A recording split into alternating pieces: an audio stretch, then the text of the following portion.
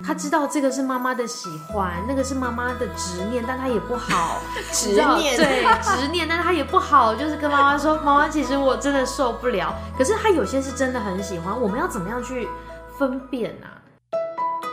Hello， 我是天天，欢迎你来到 iFamily 谈心事，陪你谈谈家庭大小事。嗨，我是天天，这里是 iFamily 谈心事，是由 iFamily 家庭教育平台为你制作的全新热门的 Podcast 家庭节目，由天天和一群家庭教育达人提供你优质多元的家庭指南，让你很有效的来面对家庭大小事与亲子关系哦。拥有甜蜜幸福的家就是现在。那今天我们邀请到的达人就是沈香馨老师，欢迎。嗨，大家好，我是香馨。是，我来介绍一下香馨老师，她是 iFamily 家庭教育平台的特约讲师，是大人科技大学的兼任讲师，贝斯特生命教育社的指导老师。哇，这个感觉香馨老师在这个领域当中已经涉猎多年嘞。啊从大学毕业开始到现在，哇，真的很久哎！而且香馨老师家里几个宝贝？3个小孩哦，大概年纪多大？目前嘛，老大9岁，国小3年级，是，然后老二今年要上小1 6岁，对，然后老三呢今年就是快满4岁了。哇，香馨老师3个孩子是在家教育。对，我们家是在家自学。哇，这真是太厉害了！每天要怎么样跟这3个孩子而且他们不同的个性嘛，是的，对，有不同的特质，然后在家里面要跟他们长期相处，要给他们安排活动、行程、学才艺，哇，这真的很不容易。没有错，要按着孩子的喜欢，真的要花点时间去观察他们。是，我们今天还有一个特别来宾，欢迎圆圆。Hello，大家好，欢迎你的加入，会使我们今天的聊天更加的精彩。耶，希望有带来一些效果。我们节目今年1月份开始开播啊，你就开始在听了吗？对，我从开始就在听了，特别是我们这个节目。有什么样的想法跟感受？首先我觉得这个节目有很多的讲师，是，然后里面的内容感觉含金量很高，然后我觉得跟我们平常去上课的时候的那个感受，我觉得听 Podcast 听起来感觉更轻松，然后分享的东西也很生活化，然后也让我就是也比较敢拿一些生活的问题是放到这里来问。真的而且我们讲师都非常亲切，真的，他们都会笑真的。对啊，我也真的觉得这个节目含金量满满充满干货。每次在听讲师们说的时候，我都好想在那边笔记。那今天呢，我们有个很特别的环节，就是达人在我们现场嘛，然后呢，圆圆也来到我们当中，有没有什么问题想要问我们香馨老师？有我最近有发现一个蛮特别的景象，可能因为我自己还没有小孩，所以我看到这些景象的时候，我会很好奇，但是我又不敢直接问那些妈妈们。我看到的就是说，因为我身边的朋友已经有小孩了，但是呢，有的只有1岁，然后有的3岁、4岁，他们已经开始在帮小朋友找才艺班，然后我不知道这个时间是叫做很早还是太早，因为我还没有小孩，我不知道。可是我很好奇的就是说，小朋友到底几岁的时候才需要上才艺班呢？对，这个问题我也很想问，你知道为什么吗？香馨老师，你说。我身边呢有2个很好的姐妹，是，然后2个呢都已经当妈妈了，都各生了2个小孩。有一天 A 妈妈来跟我说，她觉得 B 妈妈很残忍，因为她觉得 B 妈妈2个小孩也都可能都还没上小学，大概4、5岁，就每天给他们生活安排的非常的充实，就是学才艺，学很多的才艺，所以他就跟我讲说，他觉得 B 妈妈有点残忍，他的小孩好可怜哦，这样子，那我都不好意思跟 B 妈妈讲。然后 B 妈妈呢就觉得妈妈应该多为她的孩子安排一点才对，应该要从小让孩子多学，才会这个赢在起跑点啊。对，我觉得圆圆这个问题真的很实际。我就是因为这样，我不敢问妈妈本人，真的因为他们很多都是就是很想要赶快让孩子不要输在起跑点的地方。我觉得你们的问题也非常的好，刚刚让我想到我小时候，我记得我学才艺的时候是2岁半。哦，这么早？我2岁半就学跳舞，然后那时候呢，其实我妈妈的口述是说，舞蹈老师那时候是不希望2岁半的小孩跳舞，因为太早拉筋各方面他觉得不好，他是建议3岁再来。可是我妈妈说，我每次经过舞蹈班都会哭着想要进去学舞，所以老师是因为这样被我感动，让我先学舞蹈。被眼泪感动。是，然后你刚刚讲到说，对，那个 A 妈妈填满了好多 ，B 妈妈填满了好多，觉得 A 妈妈都没有让孩子学才艺。对，我记得我小时候也是学了好多才艺，因为我爸妈都工作很忙碌，所以我学过舞蹈，学过跳舞、珠心算，然后游泳，然后钢琴，就是好像现阶段孩子能学的我都学过了这样子。对。那我自己有了3个小孩之后，我也在思考到底什么时候给他们学才艺。我自己的感觉是这样你看才跟艺为什么会把这2个字放在一起？哦，对耶，我好像都没有想过这个问题耶。对，把才跟艺摆在一块儿。对，那才的部分呢，其实就是跟学校的教学科目比较相关，我们就会觉得说这个应该要学龄后再来学，5岁6岁上了小学1年级再来学。对。可是艺的部分，它可能就是比较多的，不管是艺术特质啊，或者是比较多是操作性的，像画画也是操作，舞蹈也是操作，就是比较多动觉的部分。那我们如果以目前孩子的发展阶段来说，学龄前大概2到5岁人接触是最好的，因为他们可以去探索。小朋友的时候就是他们需要操作嘛。你看你到幼稚园看到很多小孩都是玩玩具。对。然后你如果看到孩子去玩沙，他们很喜欢玩沙、玩石头，然后就会开始拼贴他们自己的作品创作。对。所以我自己的感觉是这样，就是如果呢你要学艺术方面的兴趣相关的课程，我觉得其实2岁到5岁这个阶段其实可以让他们多一点的寻找。所以这是一个培养的黄金时间吗？可以这样说，应该是说刚好2岁到5岁这个阶段也是他们正在探索他们的兴趣，好奇的时间。对，好奇的时间。但所以它其实是帮助孩子探索，可是为什么好像有一些家长有一种很压迫的感觉啊？所以难怪 A 妈会觉得说 B 妈好残忍，就会出现那种虎妈虎爸。其实我觉得学才艺还有一个重点，就是孩子他会不会开心，他有没有快乐。如果孩子不快乐的话，你去让他学，就好像刚刚讲的，好像是虎爸虎妈去压迫他一样。对。那可能很多孩子在学的过程中，他一开始是开心带着兴趣的，他可能看到很多小朋友都有，他也想要试试看。是。但是实际上学了之后，可能在过程中他就会有遇到挫折。我拿我家姐姐的例子来讲，我家姐姐大班1年级的时候，阿嬷就给她学钢琴。对，因为阿嬷认为每个小朋友都要学钢琴。对。但是呢，他学了3年之后，就开始发现，因为可能越来越难了嘛，国小1年级、2年级开始有一些和弦啊、各方面的变奏啊等等，就是调性不同，他就开始讨厌钢琴。那这个部分我们就会开始先了解你为什么不想要继续学的原因，然后跟他再三的核对之后，知道说，可能现阶段他有遇到个瓶颈，那我们就先跟他说，那我们就先暂停。可是不代表你就都可以不要碰钢琴，如果你喜欢你可以去弹，那可能哪一天你又突然间又想要学钢琴了啦，可能他回来学，因为他的动机明确，他可能那个速度就突然间冲上去这样。培养这个才艺的过程当中，孩子难免会遇到卡关，所以这个时候就考验这个家长怎么样来帮助这个孩子一起顺利过关啊，是一路过关斩将。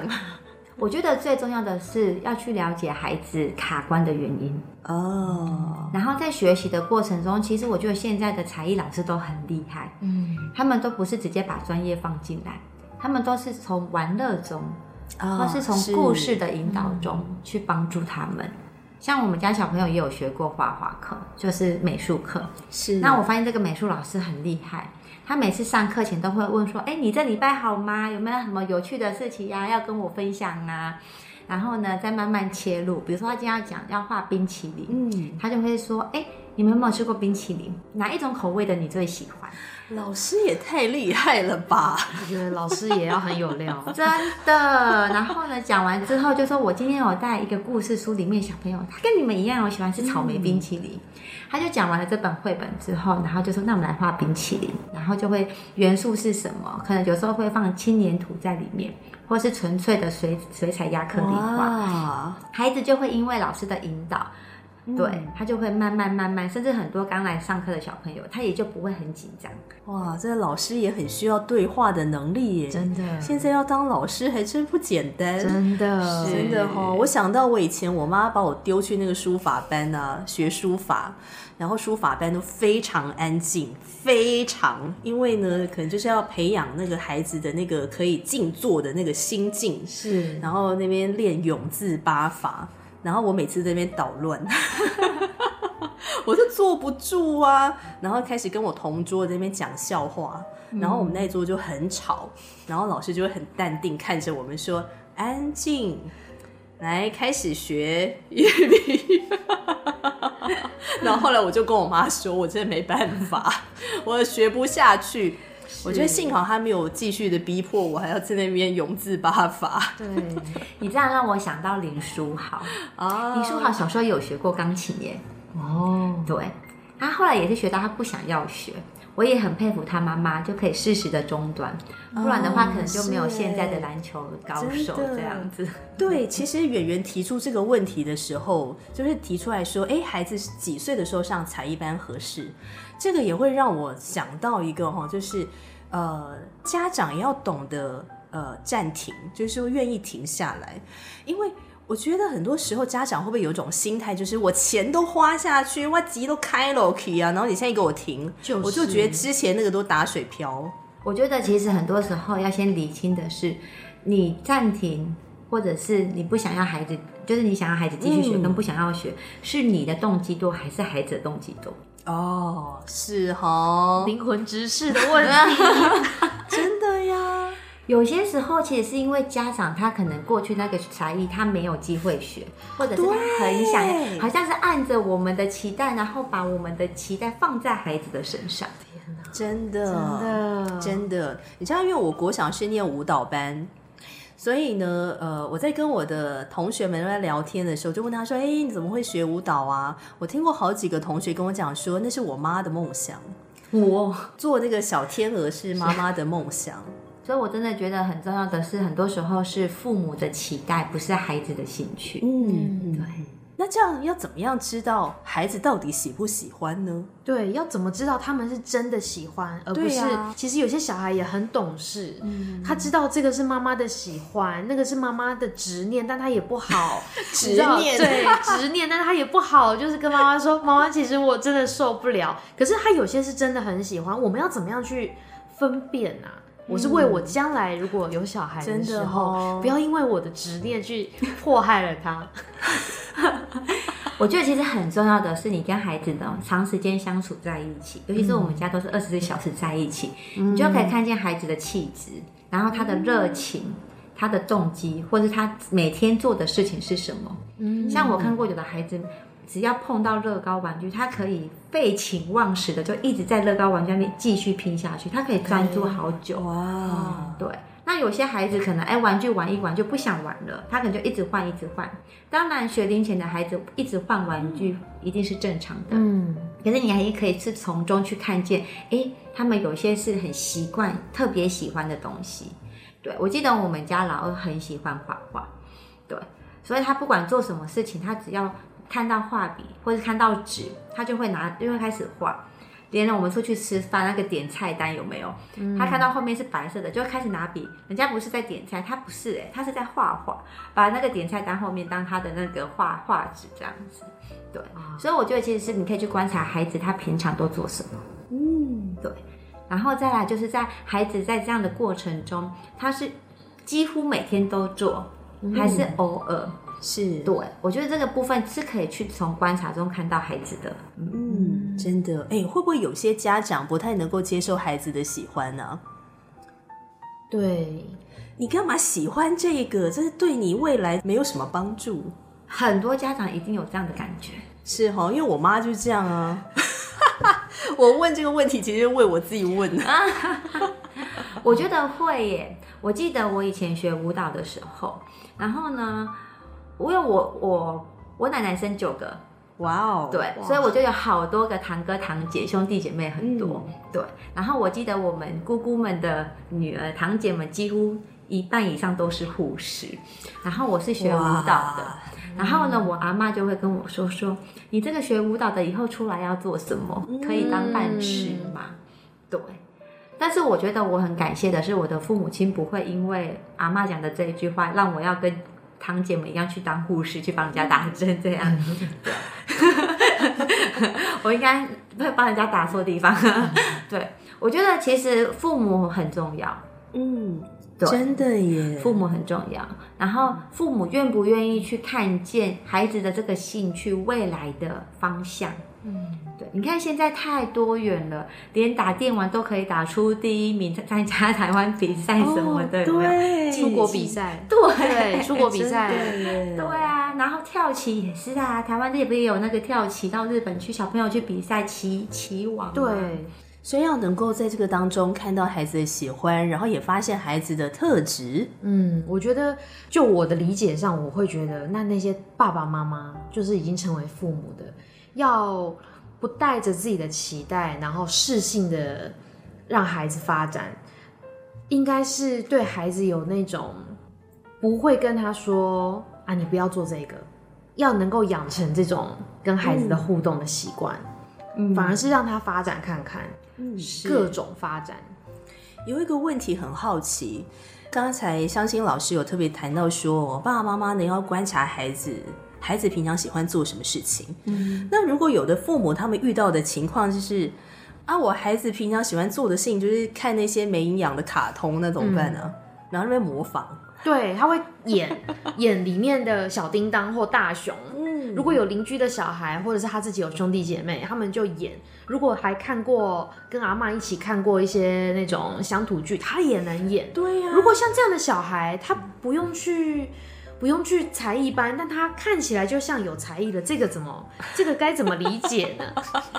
其实你知道吗？哈佛大学的加纳教授他有跟我们就是为这个部分去讲到一个，就是每一个人其实都有具备所谓的语文、逻辑数学、空间、肢体动觉、音乐、人际、内省、自然探索等等8大技能。那只是我们每一个人在这个技能上有强跟弱。那你们刚刚提到的这些孩子真的就是看到戏剧就会演，甚至会学他讲话，是很厉害的。真的，他可能就是在肢体动觉这个技能上特别的发达。如果父母亲愿意去看见他的优势，他可能未来就会就是一个演员戏剧专业的。对，你这个部分让我想到吉利安林。你们有看过那个音乐剧 Cats 吗？有，知道这个，知道歌剧魅影吗？知道。你知道这个舞蹈家就是歌剧魅影跟 Cats 的编舞家吉利安林呢，他小时候是被学校老师认为他是个过动症，所以呢，请他妈妈带他去看医生。那我觉得他很幸运的是，他遇到了一个非常好的医生，就是一个也算是心理咨商的医生。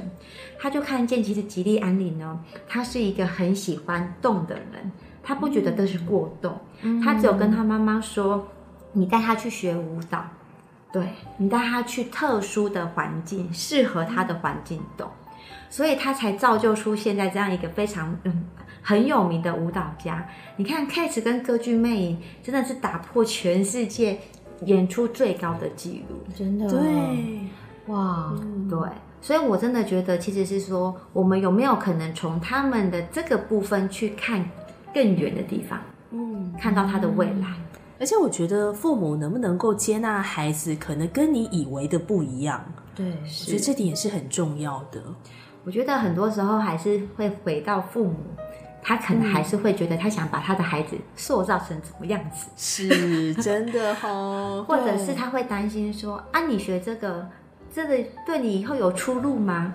可能父母会因为过去环境背景，他的思考比较狭隘，他可能没有像现在，因为我们接触太多的不同的面向，所以他可能不知道说原来打电动可以打出知名度。对，因为其实现在很多父母就是会担心，我的孩子都在玩手机啊。我每次去讲课啊，然后让他们写孩子的喜欢10个，几乎一半以上都写孩子就喜欢看电视，喜欢打手机、打手游啊。是，对。那我就说，其实现在我们不可能让孩子都不碰手机。我们怎么跟孩子有一个界限、时间点以外，怎么从孩子玩手机这件事情去看出他喜欢的东西？哇，我觉得我们今天这个内容真的很重要一定要听3遍，真的要听3遍，我还要倒回去听，会不会越听越发现，那我以前的兴趣是不是会造就出另外一个现在的我？其实我可能可以拿奥斯卡的，真的哦，对，我什么都能演，我怎么错过了这个黄金的时刻？真的哦，对呀，如果在小的时候父母就可以及早发现的话，那真的好好的让他发挥这个强势天赋，哇，那真的是造就一个未来的人才，真的会让孩子成为他未来的事业。贾博士就有说过一句话，他就说成就一番伟业的唯一途径就是先热爱自己的事业。那你怎么热爱？从你从小喜欢做的开始。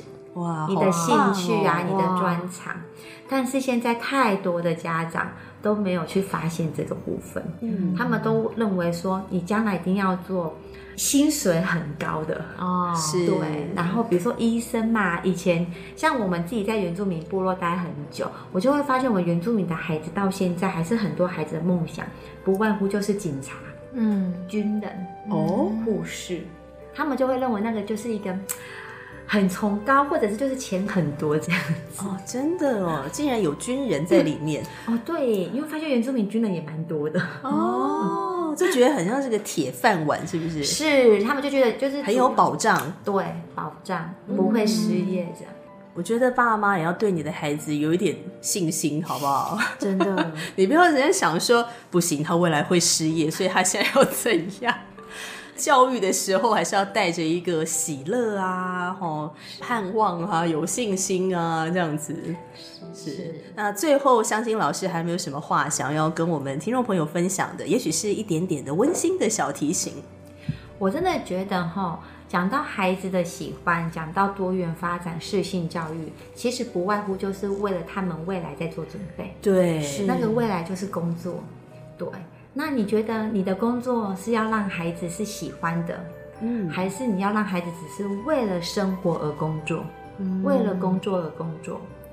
我想要跟大家简单的分享，就是我最近看到的新闻报道，日本有个统计，问小学生啊，他们未来的梦想是什么？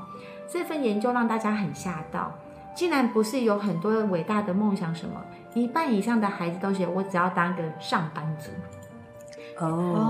因为他们就觉得好像只要糊口，有个生计就好。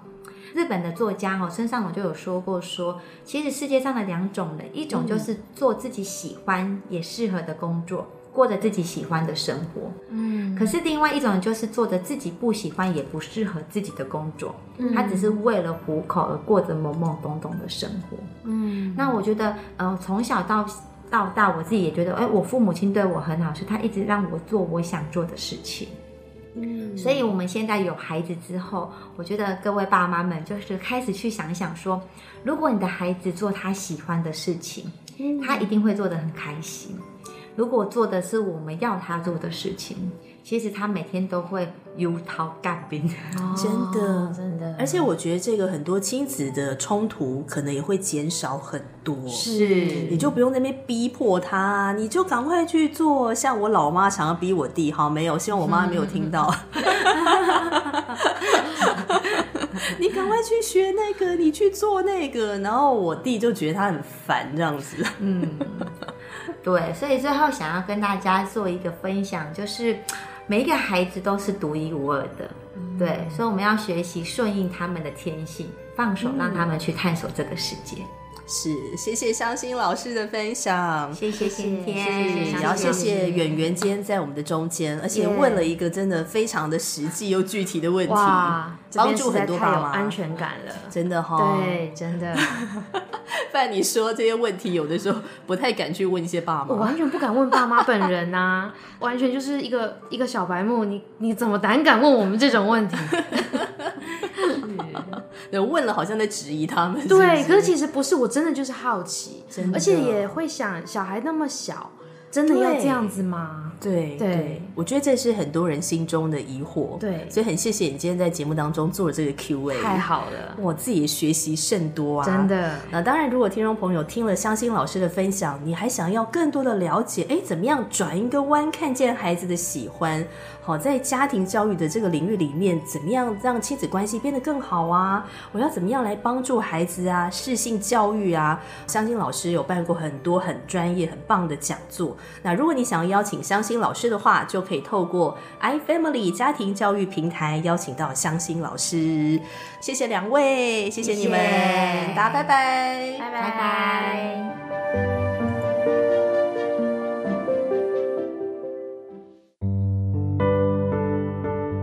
生活中总有些人或事让自己不舒服或感到压力吗？有时候你想要改善与人的关系，却事与愿违，在心里迷路了吗？欢迎你来预约谈心小屋，让小屋咨询师陪伴你探索生命旅程中的每一个重要时刻，一起找路、找方向，迎向崭新的未来。谈心小屋是你的心灵指南针。